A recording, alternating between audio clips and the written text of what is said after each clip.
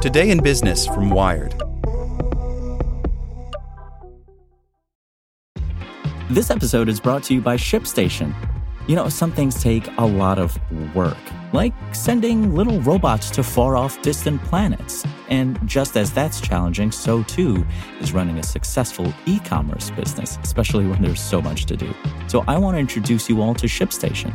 Now, I love using ShipStation because of its easy-to-use dashboard, which makes managing orders and printing labels a breeze and super smooth. Oh, and the customer service is just out of this world. It's exactly what you need to help grow your business. Sign up for your free 60-day trial at shipstation.com/technews. That's shipstation.com/technews. This episode is brought to you by Shopify. Forget the frustration of picking commerce platforms when you switch your business to Shopify, the global commerce platform that supercharges your selling wherever you sell. With Shopify, you'll harness the same intuitive features, trusted apps, and powerful analytics used by the world's leading brands. Sign up today for your $1 per month trial period at shopify.com/tech, all lowercase. That's shopify.com/tech. Google DeepMind's Demis Hassabis says Gemini is a new breed of AI. Google's new AI model Gemini launched inside the Bard chatbot. It could go on to advance robotics and other projects, says Demis Hassabis, the AI executive leading the project. By Will Knight. Demis Hassabis has never been shy about proclaiming big leaps in artificial intelligence. Most notably, he became famous in 2016 after a bot called AlphaGo taught itself to play the complex and subtle board game Go with superhuman skill and ingenuity.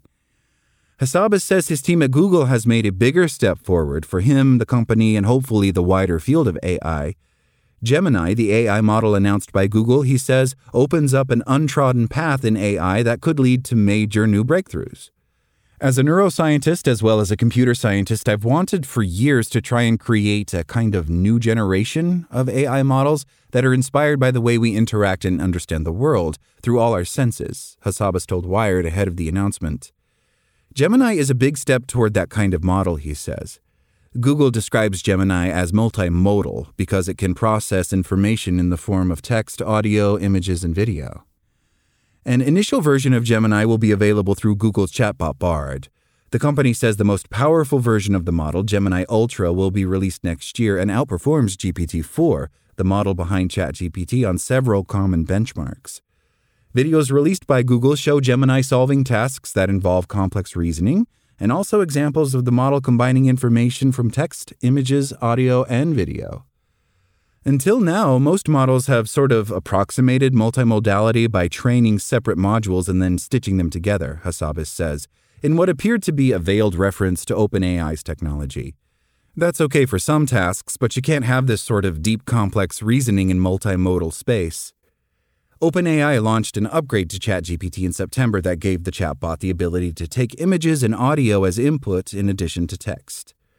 OpenAI has not disclosed technical details about how GPT-4 does this or the technical bias of its multimodal capabilities.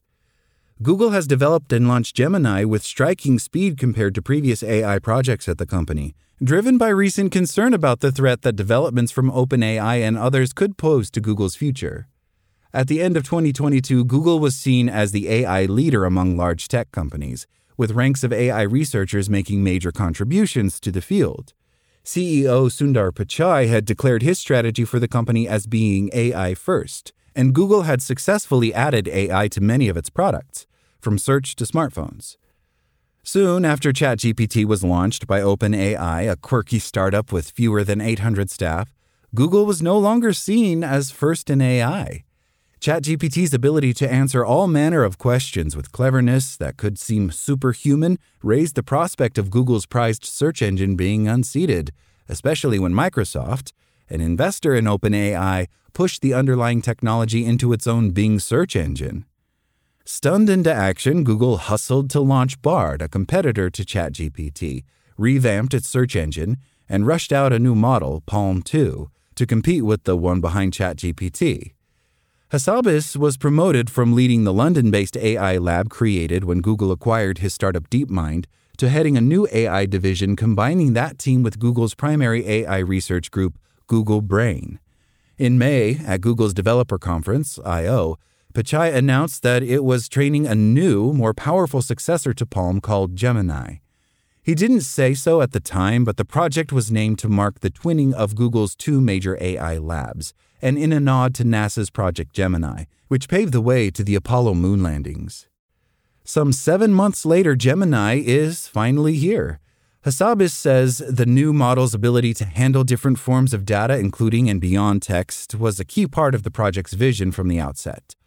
Being able to draw on data in different formats is seen by many AI researchers as a key capability of natural intelligence that has largely been lacking from machines. The large language models behind systems like ChatGPT get their flexibility and power from being built on algorithms that learn from enormous volumes of text data sourced from the web and elsewhere. They can answer questions and spit out poems and striking literary pastiches by replaying and remixing patterns learned from that training data, while also sometimes throwing in hallucinated facts. But although ChatGPT and similar chatbots can use the same trick to discuss or answer questions about the physical world, this apparent understanding can quickly unravel. Many AI experts believe that for machine intelligence to advance significantly will require systems that have some form of grounding in physical reality, perhaps from combining a language model with software that can also see, hear, and perhaps even touch.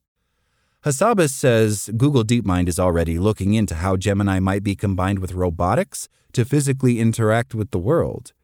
To become truly multimodal, you'll want to include touch and tactile feedback, he says. There's a lot of promise with applying these sort of foundation-type models to robotics, and we're exploring that heavily. Google has already taken baby steps in this direction. In May 2022, the company announced an AI model called Gato, capable of learning to do a wide range of tasks, including playing Atari games, captioning images, and using a robotic arm to stack blocks. This July, Google showed off a project called RT2 that involved using language models to help robots understand and perform actions. Hassabis says models that are better able to reason about visual information should also be more useful as software agents, or bots that try to get things done using a computer and the internet in a similar way to a person. OpenAI and others are already trying to adapt ChatGPT and similar systems into a new generation of far more capable and useful virtual assistants, but they are currently unreliable. For AI agents to work dependently, the algorithms powering them need to be a lot smarter. OpenAI is working on a project dubbed Q-Star that is designed to improve the reasoning abilities of AI models, perhaps using reinforcement learning, the technique at the heart of AlphaGo. Hassabis says his company is doing research along similar lines. We have some of the world's best reinforcement learning experts who invented some of this stuff, he says. Advances from AlphaGo are hoped to help improve planning and reasoning in future models like the one recently launched. We've got some interesting innovations we're working on to bring to future versions of Gemini. You'll see a lot of rapid advancements next year.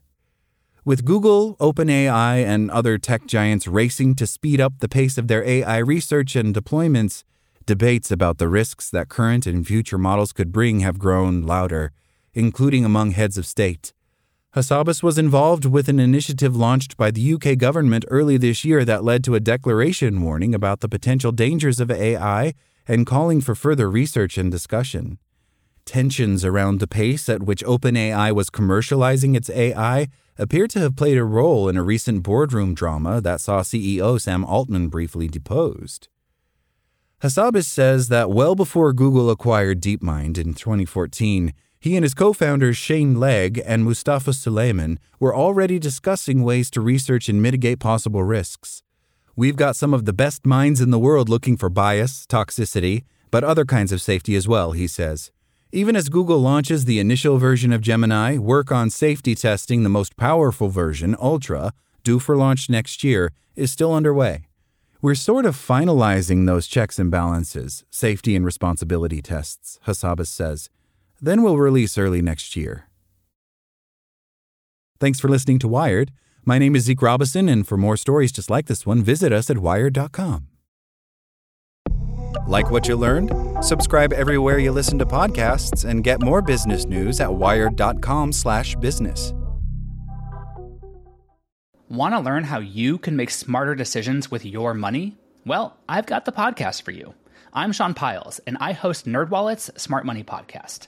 Our show features our team of nerds, personal finance experts in credit cards, banking, investing, and more.